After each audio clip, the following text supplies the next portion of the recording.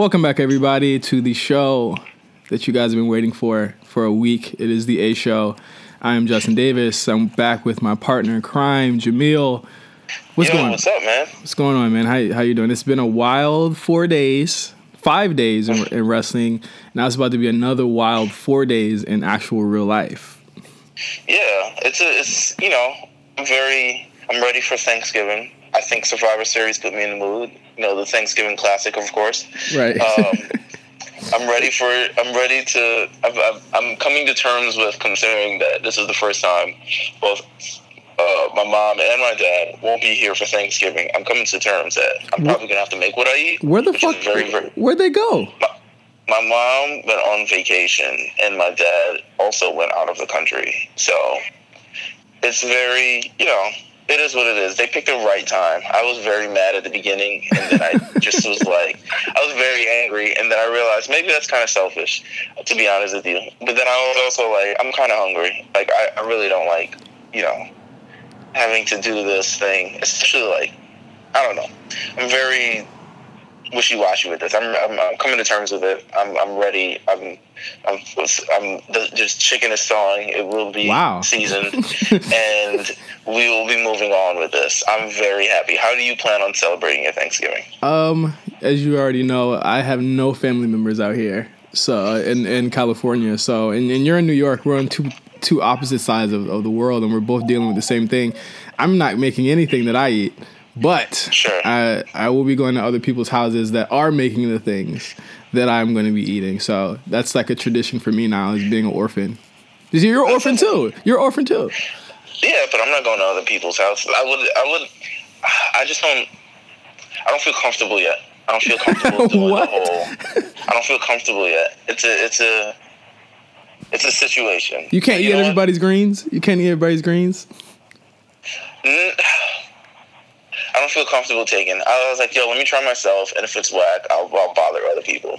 I'm not a cook by trade. Oh boy. I seen a picture of you on your Instagram story a couple days ago. It looked like you had a war wound. Oh my God, bro. This is terrible. I was making burgers, and don't ask me why I put oil in it. I put a little bit of oil in it just so, it doesn't stick to the pan and everything like that. I was rushing too much. I just decided I'm not going to thaw these burgers. I don't do the whole, I ground meat and paw in my hand. I just get frozen shit because I'm Fair enough. That's who I am. Fair enough. That's who I am. It's a nice turkey burger. It's not like the cheap, shitty kind. It's very it's a good turkey burger. I put it on. It was already frozen. Oil splashed all over my arm. I have a couple holes in my arm. And they're now starting to heal. I am very afraid for where you live at, because if that is any indication, then their Thanksgiving is going to be very, very tragic. I'll be fine. I think I'll be fine. Sure. I've made food before. I've definitely made that's food. Famous last word. Famous last words is I've made food before. I've made food before. I've meal prepped before. This should be just like meal prepping on at least 10. A 10. All right. I hope that you're safe, and I hope everybody else listening is going to be safe this week. But before we get to that and your Thanksgiving festivities, this will actually be coming out the day after, so you'll probably be full from all your Thanksgiving stuff, and you'll finally get our rundown of the past week in wrestling. It's actually a slow down week here, where we actually get a break from having so many shows and shit like that. So we're gonna start off. Even though we literally had 4 shows this week. 4 shows in a row this week. But we'll start off with our No Holds Barred segment, where we'll actually be going over the weekend shows. But before we get to that, there's a new report that came out today that we'll start off with today about Finn Balor and his current status on the main roster. I don't know if anyone's seen this report, but it's come out on... I have not seen this report. I was like, you gave it to me in the rundown, and I was just like, huh? What? Yeah. Oh, I'm seeing it now. I'm running through it now. Shout out to the good people at You know, ESPN. I don't know. They don't pay us. I'm not going to say which website. ESPN. It was ESPN. Allegedly, contrary to basically a lot of reports saying that it was going to happen, Finn Balor isn't going to have a match in January at Royal Rumble against Brock Lesnar.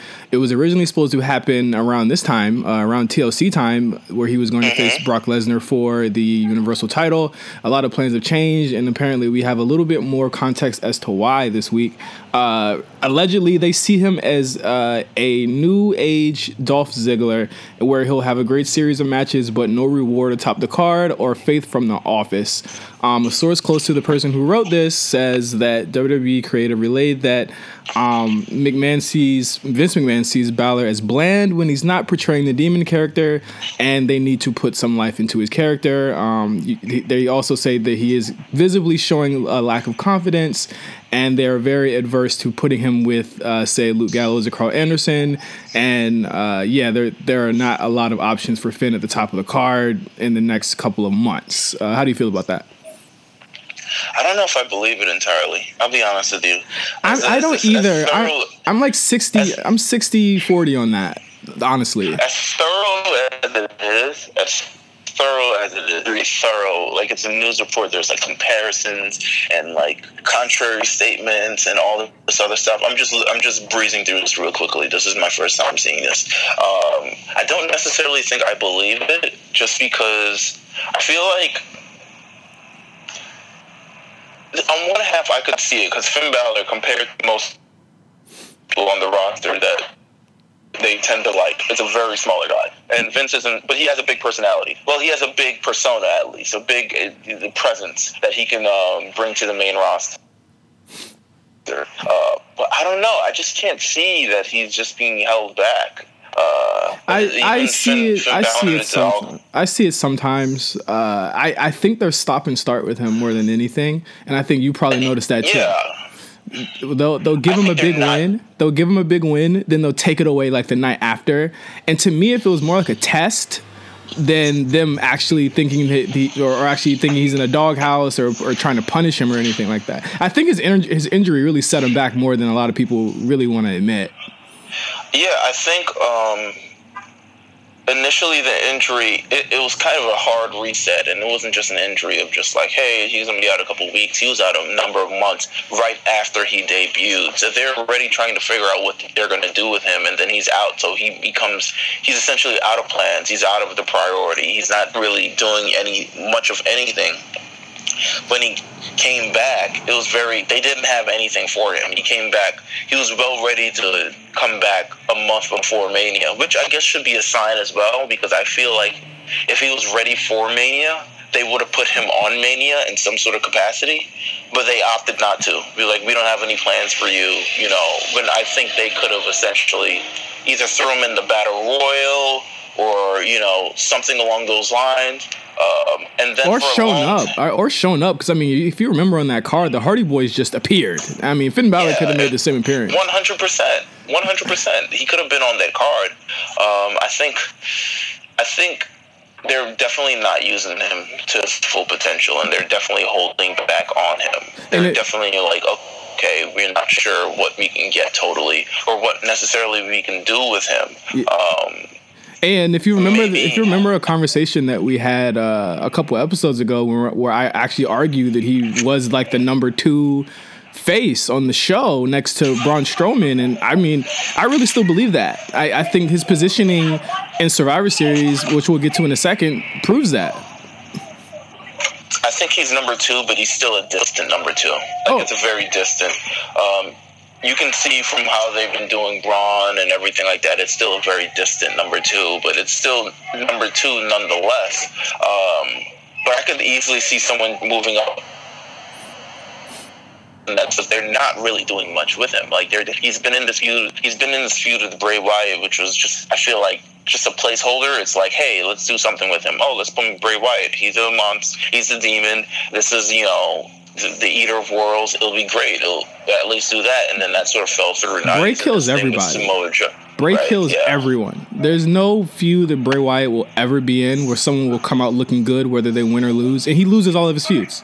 Like it's almost like feuding with Al Snow. Well, actually, Al Snow's more over than fucking Bray. Like, I have no comparison to this guy where someone will completely kill you if you do a program with them. Like, it's set Finn back almost 3 to 4 months at this point. Now, at this point, do you think maybe he has a better shot if he, something along those lines? Is that if he does what? Into your mind at all? If he does what? If he turns heel. A lot of people are trying to say pull the trigger on the heel turn. I know that worked for people. Like, it worked for like Edge. It worked for CM Punk. I don't know if Finn is a great enough talker to carry a heel role. Like, you got to be a good talker and a good worker to be a heel. But I think we've seen people in the past sort of rise to the occasion. I think that was previously known of AJ Styles as like great worker, talking. He gets from A to B, but he's not a talker that can hold his own. Right. And I think that heel turn he came in on, or at least he turned to during the John Cena thing, really helped him cultivate. Same with Daniel Bryan, when he won the World Championship and became a heel, he learned how to sort of be able to speak in front of people and get people to hate him. Maybe that's the sort of experience. I tend to think it's worked a lot with people in the past. I don't know if we immediately want to jump to it, but it's at least an option. To me, it's something to look into. Well, if they want to do that, they should start sowing the seeds now. I think Raw is a very top-heavy show with heels. I think someone's going to have to flip really soon. But as I've been saying, I think 2018 is a make-or-break year for Finn Balor. He'll be coming up on his first WrestleMania. It'll be his first Royal Rumble. It'll be his first for a lot of things, and I think that at this point it'll be 2 years coming up next summer. So something needs to happen, and I hope that it does happen. But that story just broke today, and Finn Balor already responded on Twitter. He posted a couple pictures. One of the pictures basically disputing that he was over with the fans, showing a picture of him with the fans doing his arm gesture on his entrance, and another one with him with Roman Reigns in like a shoulder lock, saying "I'm over," or it's saying Balor Club forever, but he had the words OVER capitalized. So, yeah, he reacted. He definitely reacted. So we'll see. Maybe that's him saying the rumors are bullshit, and maybe we should just wait and see. But we're going to get into last week's shows. You got a chance to watch everything, right? Of course, I watched everything live. I didn't watch anything again. I'll tell you that. But we're going to go through everything live. We're just going to do stray thoughts from all these shows. First up, we're going to go with NXT TakeOver, which happened on Saturday. A spectacular show. I think it was slightly better than Survivor Series for the weekend. What was your standouts from NXT TakeOver? No doubt it had to be Velveteen Dream versus Aleister Black. Now, I talked last week in my predictions that I expected a lot of theatrics in this match just because I didn't know where Velveteen was at in terms of his progression in the ring. So I imagined that both are fairly large characters. We'd see a fair amount of theatrics, and we did, especially in the beginning of the match. But, man, I didn't know that Velveteen would pull that out in that sort of moment. I know they've been working with each other, but I know he's a huge wrestling fan, but I didn't think he had that in him. Yeah, just from the entrances alone, again and again, I say like Aleister Black has one of the best entrances in the whole company. I don't think I'll ever get old. That'll ever get old for me seeing it. But I called it right before he came out that Velveteen would pull off the cover of his tights and he'd have Aleister Black's face on it. So like when he finally did it, I popped huge because I was like, this is something that naturally had to happen. I didn't know the Rick Rude thing would go further than that. He actually did the Rude Awakening. He did all of Rick Rude's taunts. He did a lot of stuff. But I think what was biggest to me was the callbacks to the actual story. You had them both doing the Aleister Black sit, and then you had Aleister Black do Velveteen Dreams crawl on the ring, and then you had the rope tie up spot, and then you had a lot of the things that called back to how this whole thing started, and I thought that was tremendous. I think the match itself puts Velveteen in another class, because this could have easily been something that was this could have easily been something that would end up similar to Adam Rose, where he could have just been a gimmick and not really something that was sort of major. This said, like, hey, he can hold himself in the ring. This is what, like, elevated Triple H from Paul Levesque to Hunter Hearst Helmsley. Yeah. Just being able to go in the ring and being able to hold it down and show that sort of intensity in the ring, that you're not just a character or you're not just a gimmick, you're just a full package. Right. So it was a good showing for Velveteen Dream. I think that more than that, and I mean, we're clearly gushing over this match. It's clearly that was my match of the weekend. I think it edged out AJ and Brock for me. I think more than that, this isn't a take away from Aleister Black at all. He is a star. I think he's next. He's definitely out of there as soon as possible. But just the fact that these two played so well off of each other, it put them, like you said, in another tier. Definitely Velveteen Dream. He's title bound in 2018. I don't think there's any question about that. We'll have to wait and see. I don't think there's a question about that. How did you feel about the War Games match? Actually, before we get to that, let's get to the women's match and Ember Moon finally winning the belt. How did you feel about that? I wasn't particularly thrilled. I think I really expected Peyton Royce. Thank you. Thank you. But I understand. I think what they do with the women's belt is give it to the person who they believe deserves it the most, which is, it's a strategy of booking your company. It's like, hey, the person who deserves it definitely should get it, and I think she's worked hard. This felt more to me very delayed in terms of just like, it felt like I think I would have appreciated Peyton Royce winning it and then Ember Moon winning it after, because it didn't have the thrill of the chase that it had with Ember Moon over the summer or over the spring with Asuka. And to me, at least, when Asuka presented her the belt, I know that was supposed to be sort of a passing of the torch, but it felt more kind of like it was too much that Asuka was there and knowing that she could not beat Asuka, and Asuka pretty much handing over the belt, saying like, hey, this is yours now. Sorry you couldn't beat me, but now you finally got it, right? By beating... I thought that part was awful. I thought that the booking of that is even worse, where it's like she couldn't get the belt at any time when Asuka was there. In fact, none of these women could.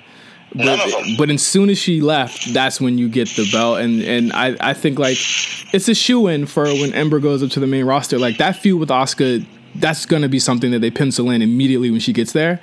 And I think, but like she's intricately mixed and she's intricately tied to Asuka forever, whether she wants to be or not, because of that feud. I don't know. I don't see big plans for Ember Moon on the main roster, just to be honest with you. She could probably develop as a character and that things could change, but as of right now, I don't see what she could contribute to the main roster except as a solid worker.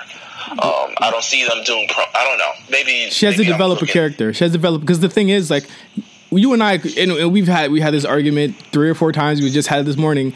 We see a lot with Peyton Royce and Billie Kay. Yeah. Like, they could go very far. They're heels. They can talk.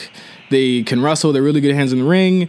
They've developed their characters in a way that Ember Moon hasn't. In which case, like, Ember Moon has gone from like vampire werewolf to anime person that wears color contacts all the time. Like, she has no character whatsoever. Right, and I think when she gets into the ring with someone with noticeably more character, a Peyton Royce, a Bianca Belair, it'll make her look bad. She's going to get booed. Yep, she's going to look really bad. So I mean, we'll see. I think Peyton is the natural feud for her coming out of this, going into Philadelphia in January. So we'll see what happens and how she can develop that with, I guess, a heel chasing it. I have no clue what they're doing with Kairi Sane. I'm imagining they're going to hold that off until New Orleans. We'll see. I have no idea in terms of Kairi Sane. I don't know. The women's division in NXT is so fresh. They've hit the hard reset by calling up everybody this week. We'll talk about later. Yeah, we'll talk about that part later. So I feel like we're gonna get a lot of Mae Young Classic females now in contention for this belt as well. And I can't wait. I mean, obviously you'll have your Abby Lace, you'll have your Bianca Belair. Obviously Mercedes Martinez has already debuted on the main NXT show, so we'll be seeing a lot more people coming up. The NXT title match, just real quickly, what'd you feel about that? A pleasant surprise. surprised. I was very surprised that they actually gave it to him, because I always felt that I didn't felt like Almas was a true challenger. I thought he was a transitional challenger. No one did. No one thought he was going to win that on Saturday. Nobody. But then again, I never felt like Drew McIntyre was a true champion either. Right. It was kind of weird. Because I always felt like, especially when Adam Cole came in, it's just like it's only a matter of time. And I never felt, it's not that Drew McIntyre didn't deserve it, but I think he doesn't need to be in NXT. I think it's cool for him. It's a good story, but in terms of just like being someone as like an opposition to the Undisputed Era, I think he's huge and probably could demolish them. In terms of just like size, it looks pretty. Large faces, they're going to get chopped down eventually. I think he should be on the main roster, and I think that's think so. I think that's what was planned. I mean, obviously the title loss was obviously planned. His injury was not, and he was injured at the end of the match. He had a bicep injury that was confirmed. We don't know how long he will be out. Which sucks, obviously, because he is a tremendous talent. I liked his in-ring stuff. I didn't really like a lot of his in-ring stuff. His in-ring stuff in NXT was really, really good. Didn't really like his character in NXT. I think if they do bring him up, I think you might have said this, they need to make him a heel, like just going up, period. I think him and Roman would tear the house down. He's got a very small head. What? I don't know. That's just it's like a lot of hair, very small head, huge just body, and I don't know. The proportions are weird. But yes, I do believe him and Roman could probably tear the house down. And then going into the War Games match, you kind of had like a kind of weird reaction to that when I asked earlier, but I thought it was a really good match. It was really, really long. I'll probably never go back and watch that again. It's for a match that just had the War Games title in name only and not even in the rules. I thought that it did a really good job of separating itself and making the NXT version its own thing. I agree that it definitely made NXT version its own thing, which I think it should do. I think it's a new era. We shouldn't totally replicate it. The rules then aren't the same rules that they did now. The people are different. The pacing is different. The storytelling is a little bit different. I didn't like how long this match really went. And you knew it was going to be at least 40 minutes. You had to know it was going to be 40 minutes. The rules, and that it was just... I felt in terms of how the match was plotted out, there wasn't a lot of pinfalls going in the match, which blows my mind considering it's like a one-fall match. And it's like anybody can win at any time. And at some point, like, I'd say probably for like 60% of the match, all of the competitors were in one ring all at the same time, and the other ring was just to the side and no one in there, or someone resting, or fucking Alexander Wolf getting his head, plastered back together, or something along those lines. But I felt like it wasn't a seamless match. I don't think it told a story in terms of Undisputed Era, and I guess it put those characters over, but I don't think it fully told the story of like the real, like... Well, it told the story of Roddy too. Roddy and Cole obviously was the story of that match, with Killian Dane being the only story that Sanity really had. I think Killian Dane and Roddy were my two MVPs. I think obviously this was a match to put Cole over, and it did. I think it finally defined a character that since he debuted in August, I've been trying to figure out what it was, and the role is clearly what it really was in his ROH days, as being the really slimy shit heel that kind of runs away all the time, and that's what he did for most of the match. He was at the top of the cage for I want to say 5 minutes before he was finally brought down.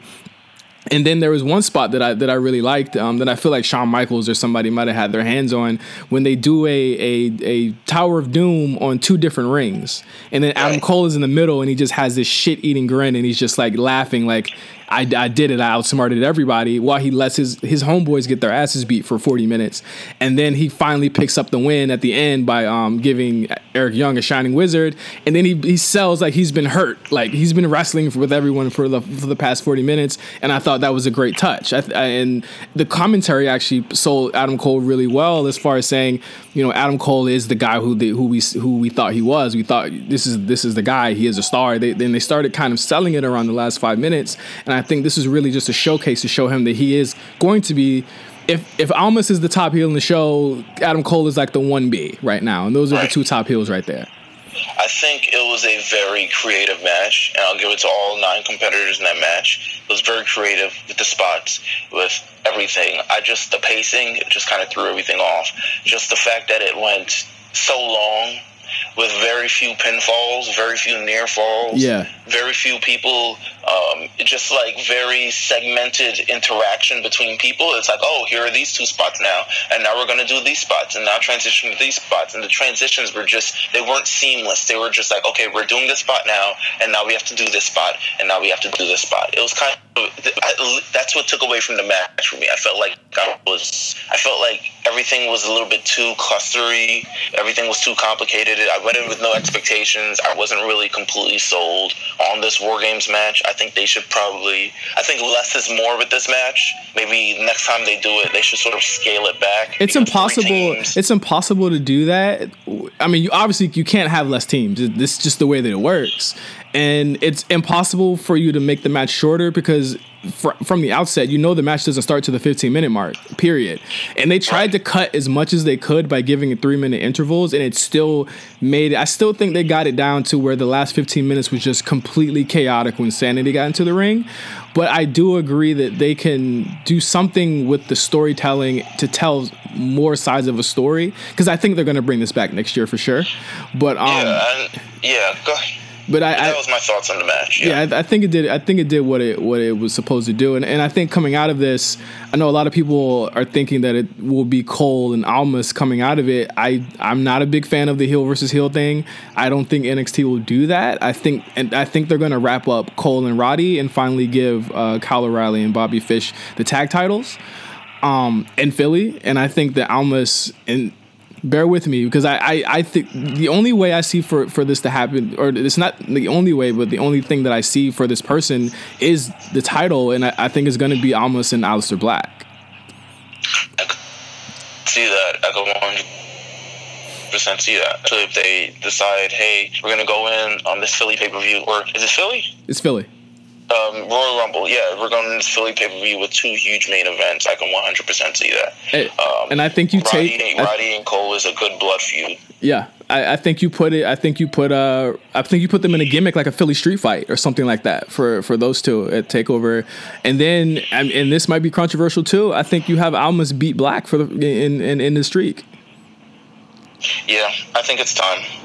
Or at least I'm not a fan of freaks in the WWE anyway. Unless you're Asuka. Asuka's amazing. Yeah, I'm not a huge fan of streaks either. I think Asuka's streak is a part of her character at this point, and that's why no one else should have a streak, in my opinion.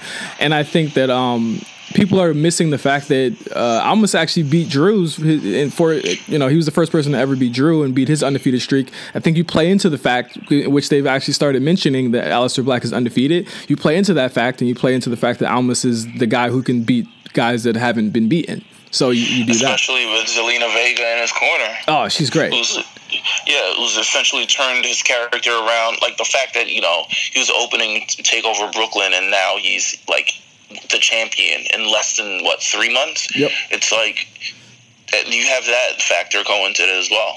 Yep. And I think that's really where you go with TakeOver.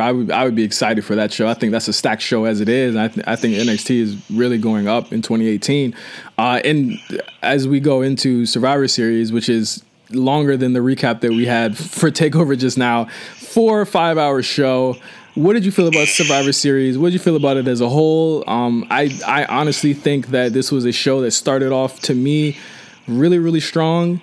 And then the 15 minutes completely fucked everything. The show to me was on pace to beat TakeOver, and then they just fucked it all up. There's so much. They made me hate this type of thing. I would love interpromotional matches, but they made me hate this. One, just because of that scoreboard. It was so. It made the scoreboard that they never announced until the night of the show.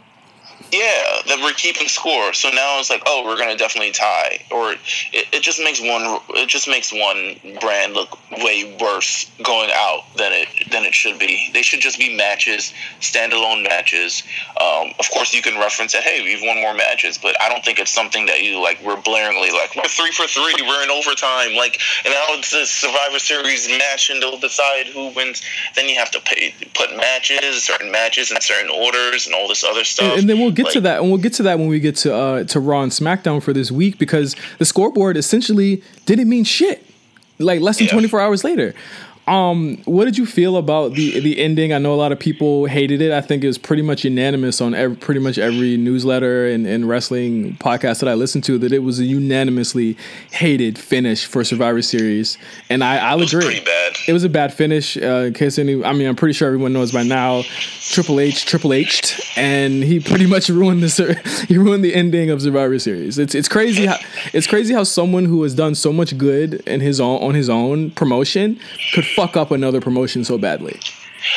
He wasn't. I don't think him and Kurt Angle was needed in this match.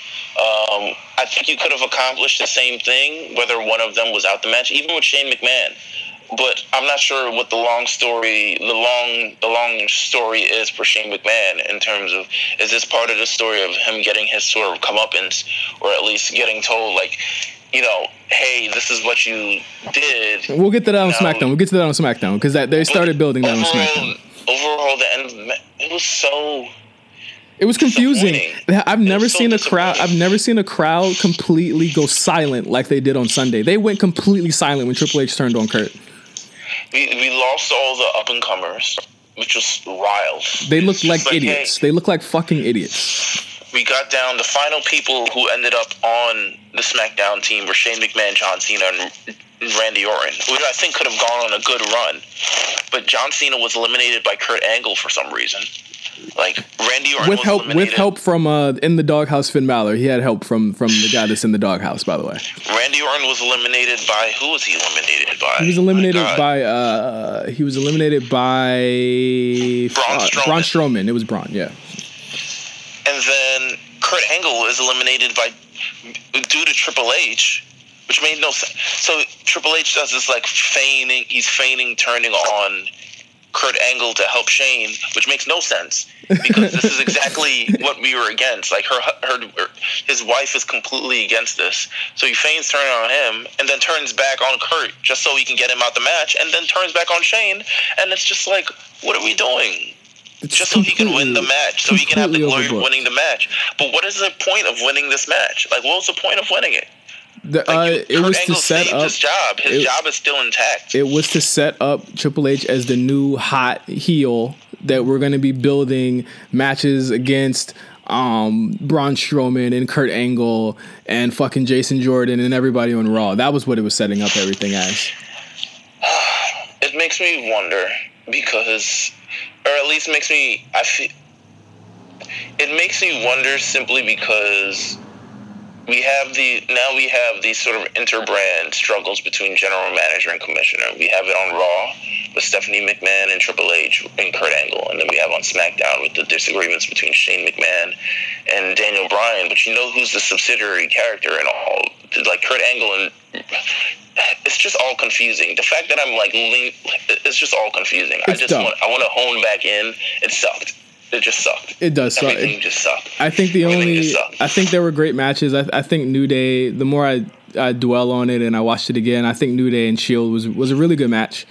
It's probably my top 3 of the night. I thought Charlotte and Alexa, I'm higher on that than I was the night of also, because I think I was just tired after that match started, when that match started of the show, period. I think Charlotte and Alexa it was weirdly very brutal.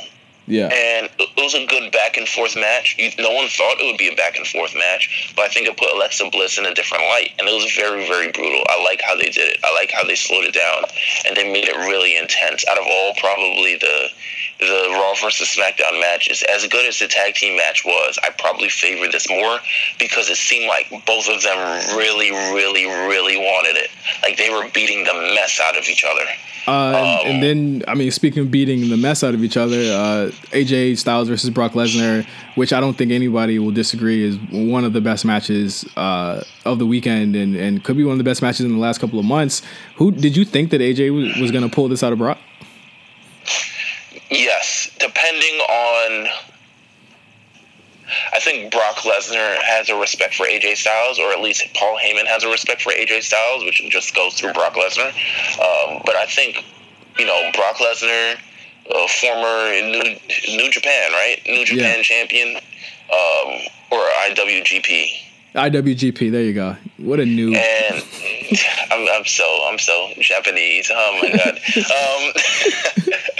But they're both champions in Japan. They're both world champions in the United States. They're both 40 years old. They both have like a certain amount of respect for one another. I think it was a really good back and forth. I'm glad Brock Lesnar was so giving to AJ Styles because he didn't have to. Super giving. And then he like really didn't have to. When you think about the first 5 minutes of that match, I thought it was going to be a complete wash. I was like, oh man, this is Cena Lesnar all over again. And then AJ starts to come back, and it's like Brock let AJ put him in the calf crusher. He took his finisher a lot of times. Brock was made to look kind of, weak, not weak, but he was made to look like he, was taking all this offense, and that the AJ had actually hurt him. And I think that actually I think AJ's more over now than he has been 100%. Since. He's so over now. He just listening to the reaction he got on fucking SmackDown on Tuesday. He is over. 100%. He's over as hell. And I think we called this a week ago, where it's like you don't drop the title to someone else when you know that AJ is going to come back after that match on Sunday as the most over person on SmackDown. And I think he's finally achieved that. Like, AJ is the guy now on SmackDown, and I think that that's what they achieved more than anything. I mean, the guy had Brock Lesnar limping back to the locker room and selling for him, and he doesn't do that for anybody.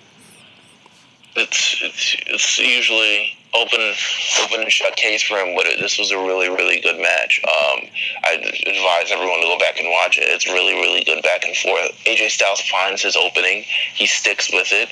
He manages to daze the champion. He takes advantage of all of that. He gets, he squirms out of certain, finishes, and then, he tries to put him away. But of course, Brock Lesnar is Brock Lesnar. And, that's the end of the match. And while it seems simple on paper, it was really, really well executed. Yep, I completely agree. I think that and Velveteen and Black were my favorite matches of the weekend. But we're going to go right into Raw. We're going to go into straight thoughts from Raw. My first point is, and I guess I'll start off on this, where the hell are they going with the Triple H thing? The beginning of the show, they had Triple H come out. He said nothing for 15 minutes. And they had 3 people come out and challenge him to matches. And then he disappeared for the rest of the show. Kurt Angle comes out and says he'll beat his ass. Jason Jordan comes out and says he'll beat his ass. And then Braun Strowman comes out and says he'll beat his ass. Triple H is not going to be on the show every single week. He just finessed all of us. He's going to be on again. I don't think he's going to be on again. He's not. He's not going to be on during football season and come back after. He's not going to be back until January, which we already know. We full well know, and it looks like they're setting up for either Triple H and Braun or Angle at Royal Rumble or at WrestleMania, which hurts both of those guys, honestly.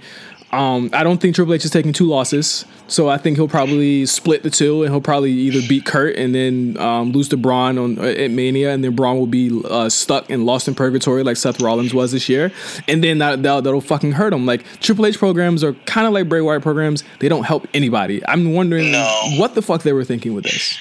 There's gonna reach a point in that Triple H program, especially if he has one with Braun Strowman, where he completely emasculates Braun Strowman. Yep. That's sledgehammer shots. He's bleeding. He's over. He's injured. He's on the ground. He can't wake up, and it's just like, but just remember, I'm Triple H. I'm the King of Kings. I'm the cerebral assassin. He's got to always do that. That's kind of what happened on Sunday night of Survivor Series. I have no idea where this Triple H thing is going. I don't necessarily like it. I have not been paying attention to it too much because it didn't live outside of the show, outside of the top of the show. Yeah. Now, now Kane is back for whatever reason, which I completely forgot. In 1 week, I forgot that he was put through a ring.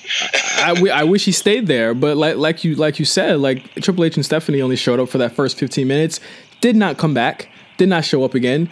But I will say that I agree with you. I dislike it. I guess we'll have to see what happens on Monday. I do not foresee Triple H being there. I do foresee Stephanie being there. However, they have a very long time to go before Royal Rumble, and they have a lot of matches. To get their comeuppance. It just needs to be known that they're going to get their comeuppance. That's not going to happen. Really, what it's not going to happen. But it's like you book them as such. They're strong authority figures. There's nothing that can hinder them until Vince McMahon comes out. That's really the final law. He was like, okay, he's law. Like if Kurt Angle and Stephanie McMahon were somehow on the same level, I get it. A co-GM, something along those lines, co-commissioner instead of general manager and commissioner. But you really have nothing that can stop him. Kurt Angle can't really do anything unless he quits. So we'll see how that goes. But speaking of people who did come back and who did appear and had a lot to say this week, Paige returned on Raw, and she brought two friends with her. Those friends were Mandy Rose and Sonya Deville from NXT. I thought it was a very awkward entrance, by the way, because she just came out during the middle of a match. Yeah. And I was like, this could have been staged a little bit better. I think they should have done it before the match started. That would have been way crazier if they did it before the match actually started. Right, or at least have her attack during the match or something. I don't know. She just came out and started talking, and I was like, what is she on about? I'm glad she's back, but it's like, you're interrupting a match and not really doing... I don't get the point. That's really small because... She got the craziest pop of the weekend, I think, to me. 100%. I mean, Paige is back. I think everyone was anticipating Paige for Sunday. Yeah, I think everyone was anticipating her for SmackDown too. Yeah, and I mean, this made more sense than that. Way more sense. The three girls, Paige, that being Paige, Mandy, and Sonya, went down and beat the living shit out of Sasha Banks, Bayley. I think Mickie James got some, and Alicia Fox ran away. And this was during a match that would determine who would be going against Alexa Bliss next. Really good beatdown angle. We'll get to what happens on SmackDown later. Really effective though. I think everyone coming out of the match, everybody's talking about that and another thing that we're going to get to in just a second. But how did you feel about, or what do you feel about the women's division with Paige back in it? Where do you think this leaves Sasha and Bayley, and Asuka and everybody else? I feel like as much as stale as it was, which the reports are saying that they were called up because Vince McMahon felt both divisions were stale, which was 100% right. But they also don't use even half of the women at the same time if there's a one-on-one feud going on. So bringing in more, I'm not really sure if I see the complete point behind that, even though I think Paige, Mandy, and Sonya are one entity. So maybe they'll work together, and but bringing Paige onto the roster, I think it just improves the roster immensely. She's huge. She's a former Divas champion. She has yet to become women's champion. She came back in a dominating fashion. She has two subordinates who can take all the brunt of all of the comebacks. I think it opens the door for something that can happen later. It opens the door for more programs and more programs that have less to do with just the title revolving around it. I think just the natural feud out of this is Paige and Alexa and Sonya and Mandy versus Sasha and Bayley. Poor those two though. I poor those two. Poor Sasha and Bayley. They've already been pretty much fucking replaced. I don't blame them. We've been waiting for a very long time. I want to say for almost a year for a Sasha Banks turn, and it has not happened yet. Are you still in favor of that turn, or are you just like you're cool with where she's at right now? She's kind of just she's coasting. She's coasting. She's like, I'm popular. I know it. I don't really have to do much besides win and show up. I don't know. Sasha Banks is her best as a bad person. She's not her best as a face to me. Even though she's doing well. She's doing enough. But she's doing well. I'll give her. She's doing well. I don't think she's doing enough. I don't think she's doing enough at all. I think as a babyface, her promos are awful. I think that as a babyface, her offense has stagnated since. I am all in favor of a turn as long as it makes sense. I think naturally coming out of this, you're going to want to flip Alexa pretty soon. I think that's definitely going to happen with Paige being the new top heel in that faction. I don't know where Nia fits in. I don't know if you flip her, but you're going to have to flip a couple people now to make room for Sasha being a heel, just because of her presence as a heel should be a big deal. I think Alexa's going to be the one who turns face. I don't know. It's weird because I've been noticing she's lost a bit of, I don't know if this is this correlates with essentially what she is, but I realized she's lost a little bit of weight. And she's just lighter. And usually when people turn heels, they tend to bulk up a little bit, and then when people, be faces, they turn lighter. Maybe that's a Chris Jericho. I mean, it's for offense, because she stopped doing a lot of the flippy shit, right. And I think obviously you're right. She would have to do that in order to. Yeah, she's a little bit leaner. This is not a big thing to notice, but she's definitely a little bit leaner. She's leaner. Survivor Series. But you also got to notice that she's on the downturn, and that could be part of the story too, of her basically losing a lot. She's been losing a lot, and she lost to Charlotte, and that's the part of the downturn. I think she's ripe for Paige to beat her at Royal Rumble. I think that's a natural progression, and I think you bring Asuka up. I think because honestly, Asuka is, other than Survivor Series, she's in her own world. I think you give her a feud against maybe Nia for the next couple of months, and then Nia's 100% the next one. It's obvious she's going through people who she has history with, just because they're comfortable in the ring and they want to essentially show her pretty well. So I think an Asuka Nia Jax feud, that's probably for Royal Rumble. Yeah, and then coming out of that, you take them right to Mania with Paige. I think Paige versus Asuka is money. I think that's a money match right there. I think it's a good match. I don't know money. How about you don't have Paige lose? Intense match. How about you don't have Paige lose until then, and then you have two streaks against each other, and then you have Asuka win. And then you have it be she hasn't lost since she came back. Asuka hasn't lost since she's debuted. You get what I'm saying? 100%. I think that'd be a great. But you also came up with a concept. What if Asuka loses? What if Paige is the person?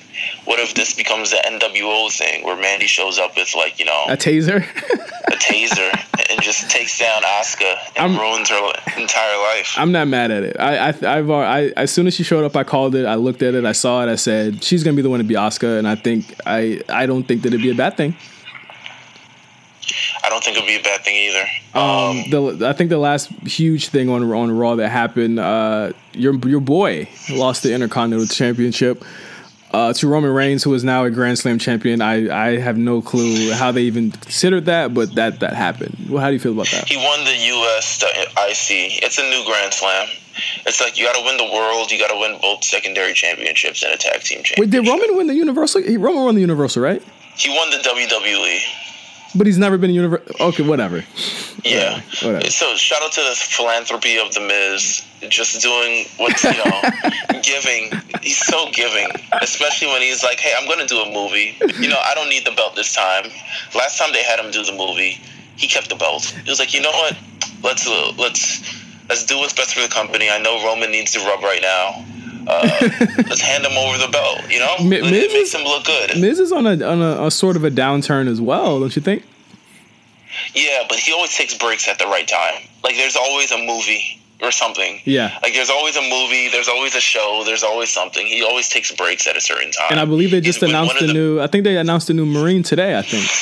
Yeah, he's in the new Marine. That will also feature Shawn Michaels and Becky Lynch. I don't know how that happened. Oh, wow. But this Marine 6, so he's good on that. He's been all over the press as of late because he's promoting the new Champs vs. Stars on MTV. He's on the Champs vs. Stars every week. So what a he's star. Really one of the He's one of the most hardest working people in the WWE. Is like, all right, we could go a whole hour on this. I just don't want to talk about the Miz anymore. I will say this: he takes a break at the right time. I'll say it was a good main event, though. Do you think he gets the rematch before or after Royal Rumble? I don't know when that starts shooting, but I think they purposely gave Roman the belt to keep him out of the Royal Rumble or to keep him from winning it this year. If it's straight to DVD, I couldn't imagine them filming for more than 6 weeks, just for the budget of the actual thing. So I think he'll be back by Royal Rumble. All right, maybe a special surprise entrant. Well, I mean, I think the rematch is going to happen at the Rumble. That's why I think they're going to keep. That's why I think they're going to keep Roman away from the Rumble this year. What could you see anyone? This is the opportunity where they took it off the Miz and you're able to give the rub to someone else. Could you see anyone else holding the Intercontinental Championship and beating Roman? Finn. Finn could do it realistically. Joe could do it realistically. I think those are my top two choices because those are the next guys down from Miz. But do you agree that you think that giving him the title gives him like another month and a half, 2 months, so that he doesn't have to be the focal point of the show and that they can start building this Brock match without him winning the Royal Rumble? I honestly think maybe they get. Wouldn't it be crazy if it was Universal Champion versus Intercontinental Champion? That'd be the stupidest thing I've ever seen. They don't even need the Universal belt. That's 100% true. Brock doesn't have an opponent at Royal Rumble. Also, by the way, yeah, I think it would make Roman look strong. Oh my God. Make Roman look strong. Listen, flashback to the Ultimate Warrior Hulk Hogan match at WrestleMania. Flashback to the Seth Rollins versus John Cena match, the amazing match at SummerSlam a few years ago. Seth didn't need that either. Seth didn't need that either. I don't think they're going. I don't think they're going that direction. I think this is I think this is a misdirection because they want Roman to have that last title, and I think they do want to give somebody a rub. And I think it might be one of those guys that we said, and I think that they also want to. I think we both agree that SmackDown is winning the Rumble again, right? They always win. They always win, and we won't have that. We won't have that fuckery of last year where Randy forfeited his Rumble. Like that whole shit. That's not happening this year. This is weird because I don't have Rumble or the related NXT in like my peripheral right now. Like I don't have it there because I don't know what's going on. It's Mania season. But everything is so stupid though. Like nothing is making sense. So it's throwing me off. It's like, what can they do? Like, I'm hopeful. Let's get to SmackDown. Okay. All right. Well, SmackDown happened, and I think I've been wanting to get to this for a second. What? Shane McMahon's bewildering opening promo. Also, what the fuck was the point of Survivor Series? Shane comes out and he basically says, at Survivor Series, we proved that we aren't the B show. We proved that we are the show. On Raw, Kurt Angle says, SmackDown proved that they're not the B show. But we proved that we are the show. What the fuck was the point of Survivor Series? I don't know. I think both writing teams don't watch each other's shows because literally the same thing happened. Yeah, it was a pretty similar opening promo. I would like to see more between Daniel Bryan and Shane McMahon. I don't know why Shane McMahon when Shane McMahon left in the middle of the night, I thought there was chicanery going on, and never have I seen a grown man putting one book bag arm over his shoulder make it look so uncool. But why did he leave? Why did he leave? I don't know. He picked up his bag off screen, he just picked up a bag. I was like, where did he get that? He just picked up a bag and left. He was like, I'm like, you're running the show. Where are you going? And it's not like SmackDown doesn't have a pay-per-view in 3 weeks. Like they can progress. They can progress the storyline. 45 minutes from over. Yeah, it doesn't. He booked a match and he said, you know what, I'm out of here. I will say that the ongoing storyline with Bryan and Shane is probably the most compelling storyline, next to the one with KO and Sammy. Do you think a Bryan heel turn is in the works? I think it's coming up because, and it's just weird how these shows mirror each other. When the heel authority figure shows up, that's when SmackDown needs to get a heel authority figure. I don't want to turn Bryan. I don't think they should. I can see Shane McMahon being, I think the negligence of Shane McMahon with Survivor Series and everything leads to him being sort of forced off the show. And it leaves Daniel Bryan in charge, and he sort of wants to change everything.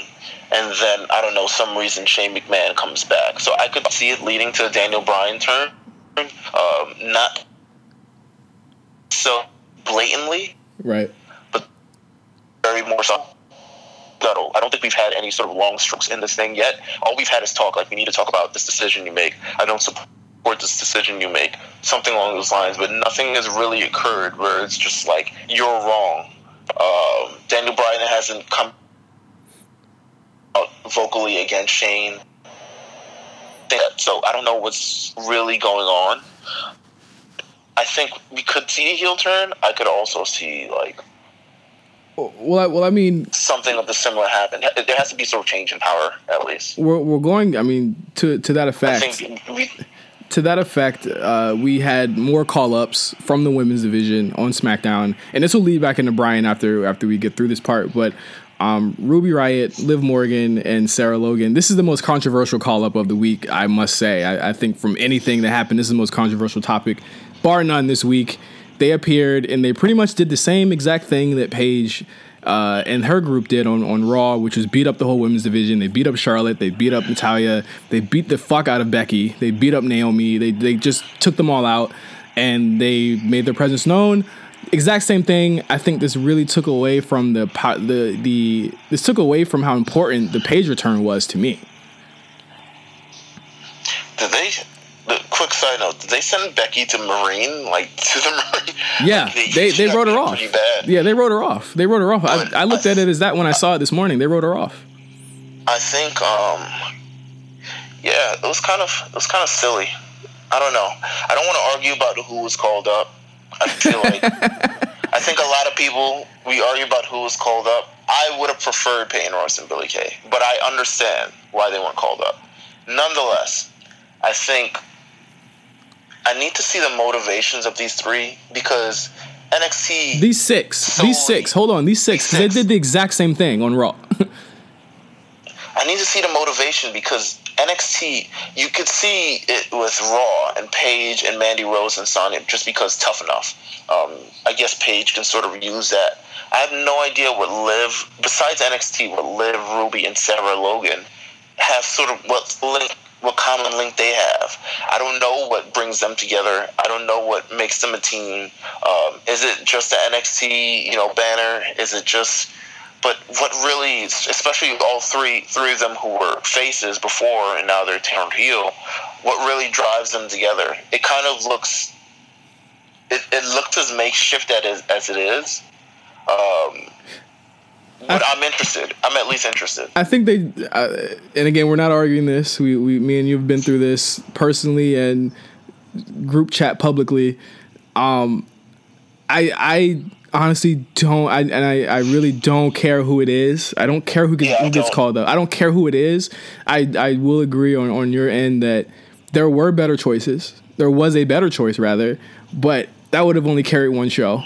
And they can't be on both shows, and they needed all those guys more than Raw. SmackDown needed these girls more than anybody. SmackDown definitely needs them. They needed these girls. I don't think Raw really needed anybody but Paige. Maybe I would have said Mandy Rose because she's been in development for so long. But right after that, after their debut, Daniel Bryan gets asked, "Did you know?" Basically something to the effect of, "What are your thoughts about the NXT women?" And he says, "No comment." Where is this leading? A revolution, maybe. No clue. I hope it's a revolution. I don't know. The booking has been so spotty. It could end up being a Shane McMahon idea. I have no idea. But I don't know where it's going. I hope next week it gets clarified a little bit more. It's actually the only storyline I care about. To be clear, can they just have a week where things make sense? Obviously, we've watched the prior week, and we have a story that we're sticking to. I think they have a broad story they're sticking to, but they don't have it figured it out. The ending of SmackDown was so weird because it said, hey, you know what? You know what's going to happen next week? And instead of something big, it's like Kevin Owens versus Randy Orton. I'm like, you didn't need to do that at the end of SmackDown. And the main event of SmackDown was a lumberjack match between Sami Zayn and KO. And let me side note here, Sami Zayn is fucking tremendous as a heel so far. I think he's been doing great every week against the New Day for, I guess, punishment for them running in and trying to disrupt Survivor Series. Again, I ask, why the fuck would anyone who was not in that match give a shit about what Sami and KO did? I have no idea. Blue loyalty. Why did Bobby Roode care? He was eliminated already before they even came out. Not only that, their run-in didn't work. No one got eliminated because of that run-in. I don't know. It was ridiculous. But yes, as you said, they teased all show that Sami and KO were supposed to be fired at the end. They don't get fired. Of course, I mean, obviously, I think we all expected there to be some fuckery going on. There was no fuckery. They were not fired, and then we're going into next week with the only one and not two announced matches, and we're going to get to that second one in just a second. But the first one is shout out to Randy Orton getting the night off. Shout out to Randy Orton saying, "Fuck this shit." He said, "Fuck this shit. I'm going home. It's Thanksgiving. I'm a star, bruh. I'm not doing it." But what are your quick thoughts on Bludgeon Brothers? I'm whatever on them. I don't care. I'm really whatever. I really don't give a shit. All right. Be honest. All right. Next, I don't give a shit about Bludgeon Brothers. Next point is AJ, and this will be our last point on SmackDown. AJ Styles and Jinder Mahal was confirmed for Clash of Champions. I think we called this weeks ago that this was going to happen. We just didn't expect that AJ would have the title now. He comes out and cuts a really good promo. The Singh brothers attack him. Jinder fumbles a promo for about 1 minute before he gets to his point. What do you think about this? Like, I'm nervous. I don't know why I should be nervous because I don't think it's going to happen. They're keeping this belt on AJ, right? I would say so.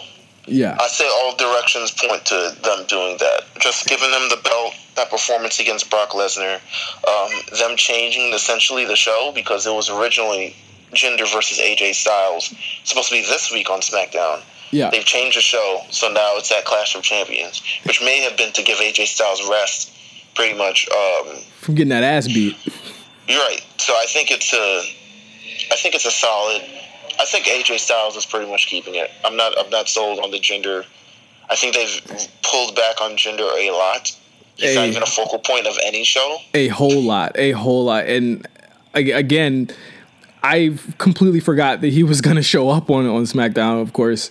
And he shows up, and I'm like, can we just get to the next guy for AJ? Like, I'm so, like, I'm done with this program. I'm done with any Jinder program at this point. I think he would be a great secondary heel. He'd be awesome. He'd be awesome. You put him in the main event sometimes, but I think generally just the stage is too high of a stage for him, and he's not up to it. But I think, like, people were accurately like, oh, he fits in this U.S. title scene. Like, he should be U.S. champion. Like, it would make sense completely if he was U.S. champion. It'd be great. I think he'd be a dope U.S. champion. It looks like from the ending of SmackDown, the next feud we get for that is Bobby Roode and Baron Corbin until the AJ Jinder program is done. But I think that I don't even like that. I think that Bobby Roode and Jinder Mahal would be a really boring little feud that takes up time on SmackDown. That'd be great. Just take the title off Baron, though, please. Just get it to Jinder as fast as possible. I think, yeah, it's gonna happen. I think so. It's gonna happen. I don't know, the way both shows are to me have just been sort of confusing, and I think the Survivor Series really derailed everything. In terms of what matters and what doesn't matter. I think the Shane McMahon, Kevin Owens, Sami Zayn story went completely off the rails because of Survivor Series, because it makes Shane McMahon look bad.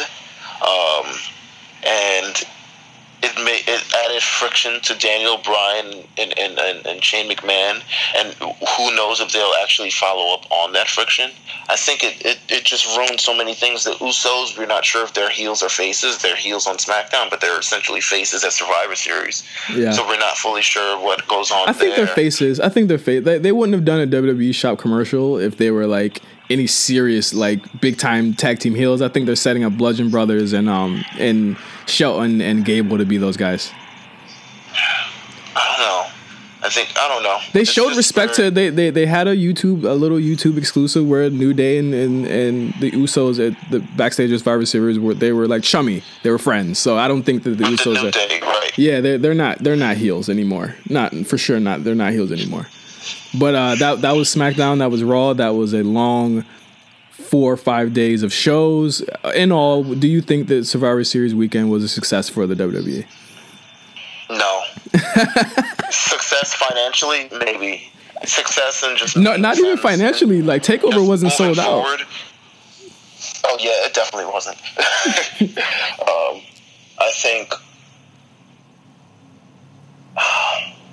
I just think. I'd say it was. If you judge it on the sum of its parts, I think as a whole, a few more weeks. there was more good on the weekend than there was bad. The thing is, the bad was just so big that it almost overshadows what was good about it. I think Survivor Series has some really good matches. Most of the show. I don't think most of Survivor Series was bad. The main show. No, the bad is like it in terms of leaking out onto the Raw and SmackDown. It was most of that show. So there's a lot of things that don't make sense. I'm willing to give them a couple weeks to see if they get back on track and they sort of realign everything, because I think Survivor Series just threw everything out of whack.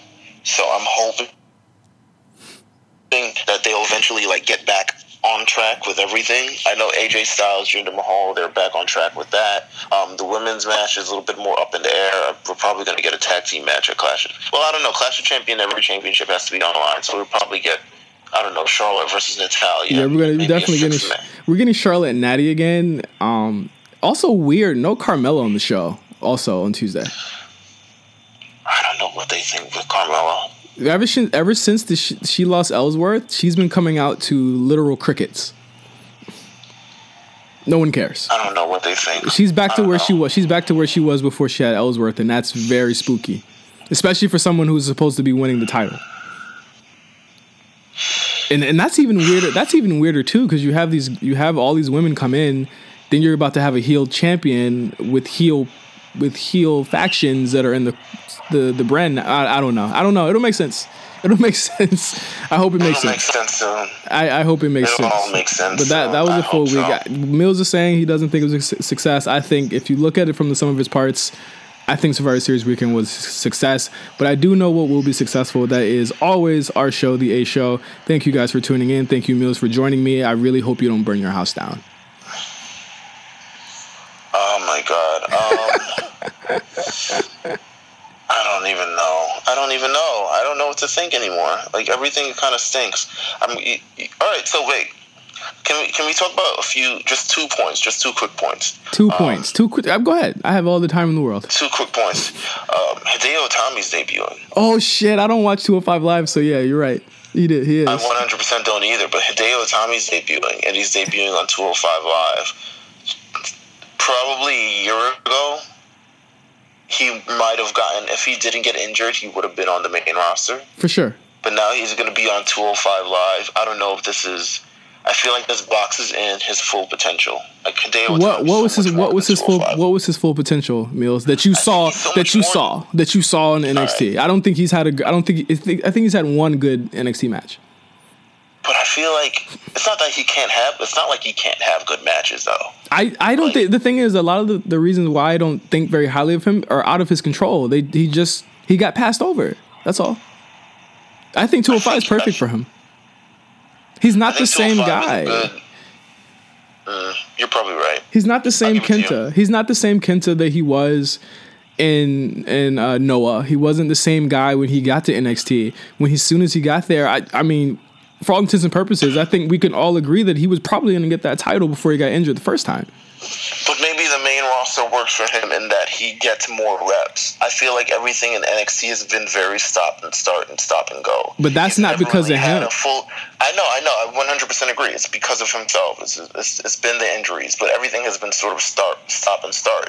Whereas if he has full momentum at his side, maybe it works in his favor that he's consistently having these good matches. He consistently builds a rapport with the crowd. He consistently goes out and starts killing it, and then maybe people see him in a different light.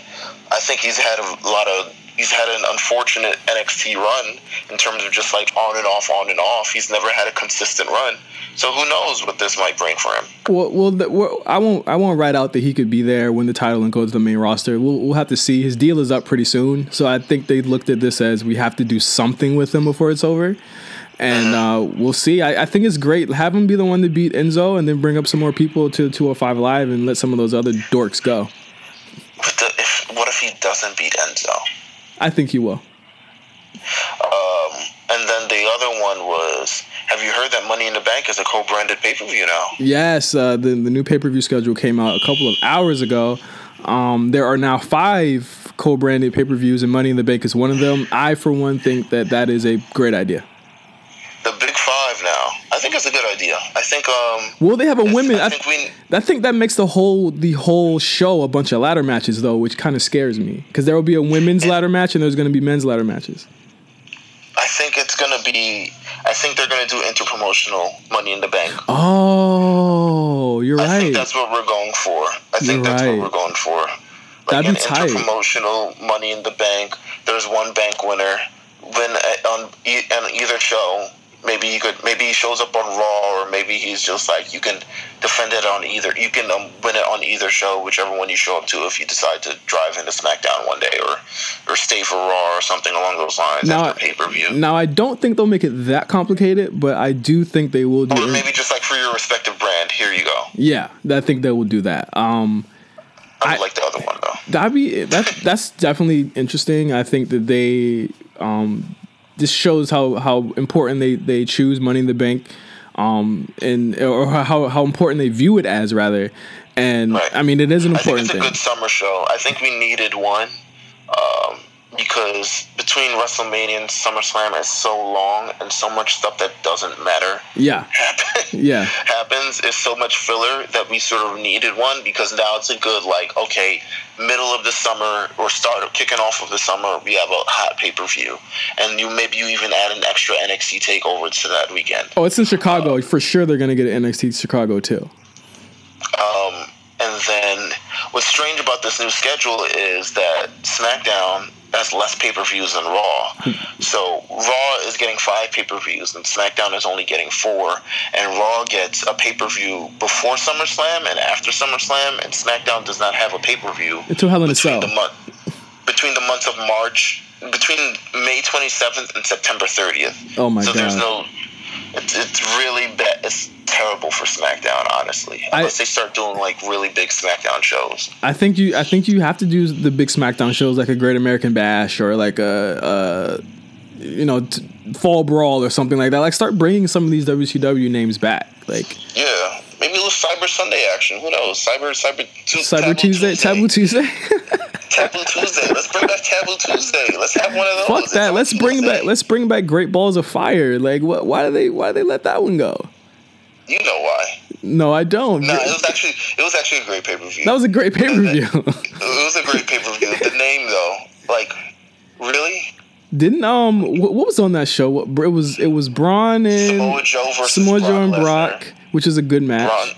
Braun Strowman, I want to say, and Roman. Is that the one where Braun Strowman died? Yeah, it's the ambulance match, I think. Yes. We had. What happened on the Great Balls of Fire pay-per-view? There was another really good match of the year. There was another really good match. I think Dean was involved in something on that. Let's see. I'm looking at it now. We had Bray Wyatt versus Seth Rollins. Big Cass versus Enzo Amore. That's where it all started. Yep. Cesaro and Sheamus versus the Hardy Boys in a 30-minute Iron Man. That was weird. Oh, we had Sasha Banks versus Alexa Bliss, which was a really good match before they got counted out. Yeah. It was really good. It was really good.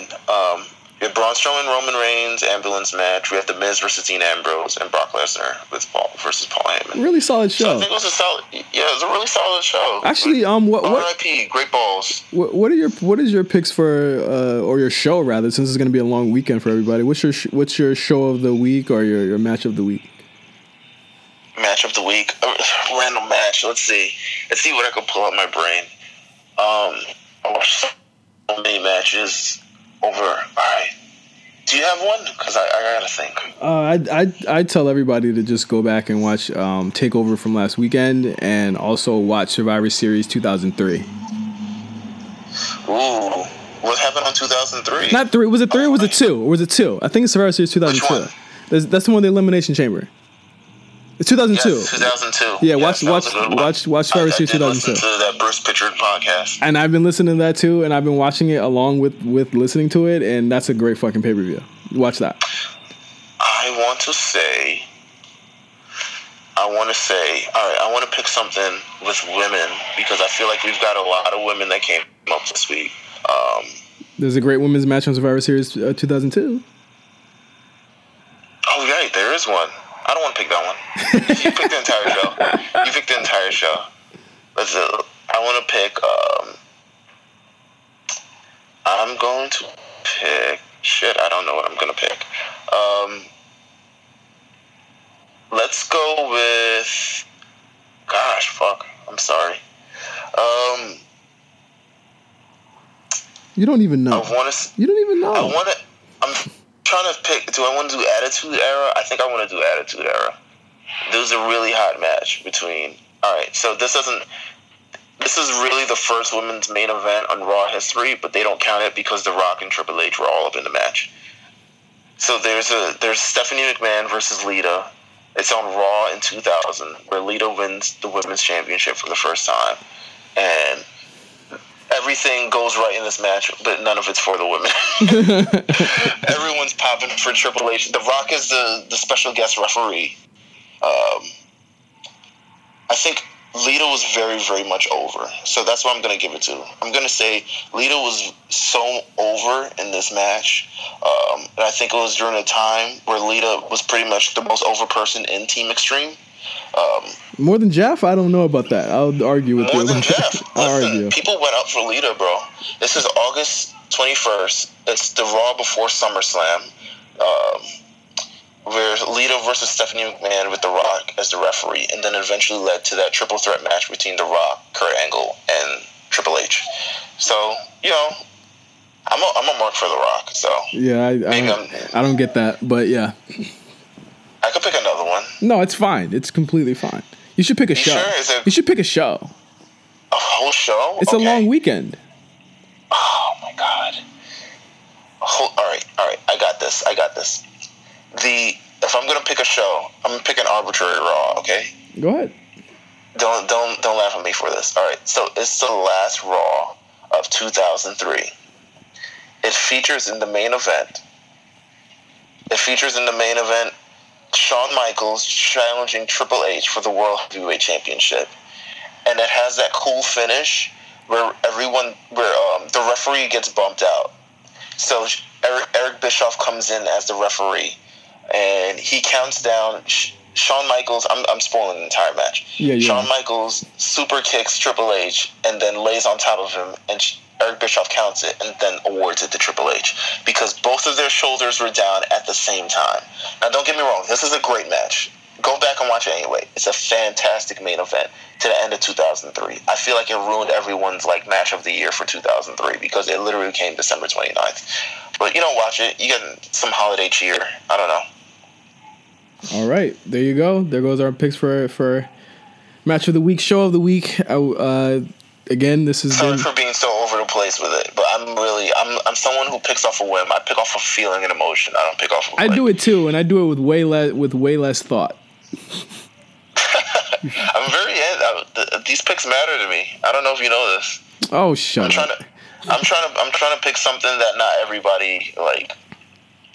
Like, I could pick the obvious, oh my God, let's do Bayley versus Sasha at Brooklyn. Yeah, but you point us to a Stephanie fucking McMahon match. All right. Stephanie McMahon another great Stephanie McMahon match. No Way Out 2001 versus Trish Stratus. Fantastic match. Don't sleep on it. There you go. Now you got 3 middling 2 to 3 star matches. There you go, guys. No Way Out 2001 too. That had Triple H versus Stone Cold in the 3 stages of hell. Which I didn't think that was all that good. One of the weirdest. I didn't think it's that good either. And one of the weirdest matches ever because it's like Stone Cold was like, okay, you can beat me now, but you got to beat me by mistake, and then I'm just gonna go get the belt anyway. Fuck you. I think it's so weird. We gotta talk about Austin's run at the top. I think Austin might be worse than Triple H at the top. Can we do that next week? We can do that next week for sure. I want to talk about how Austin really fucking held a lot of people down, and no one believes it. Let's do that next week. We'll do that next week. I'm in full support of next week. We'll do that next. We'll talk about Steve Austin's run at the top. And my conspiracy theory, and I assume that Mills agrees with me as well. So I'll pull up some matches and shit like that. That kind of proves what I'm saying. But I'll do research for this too. We'll compare notes. We'll go full something to wrestle with on this. Yeah, we'll compare notes. I'll hit up Conrad. He follows me on Twitter. I'll hit up Conrad and see if he can validate some of this shit and have Bruce Pritchard basically tell us to fuck off like Dave Meltzer. But thank you guys for listening. I hope you guys had a great Thanksgiving. We'll see you guys next week. For the A Show, I'm signing off. Meals, thank you for being here. Yeah, thank you guys for listening again. We'll be back next week. Peace. Stay tuned.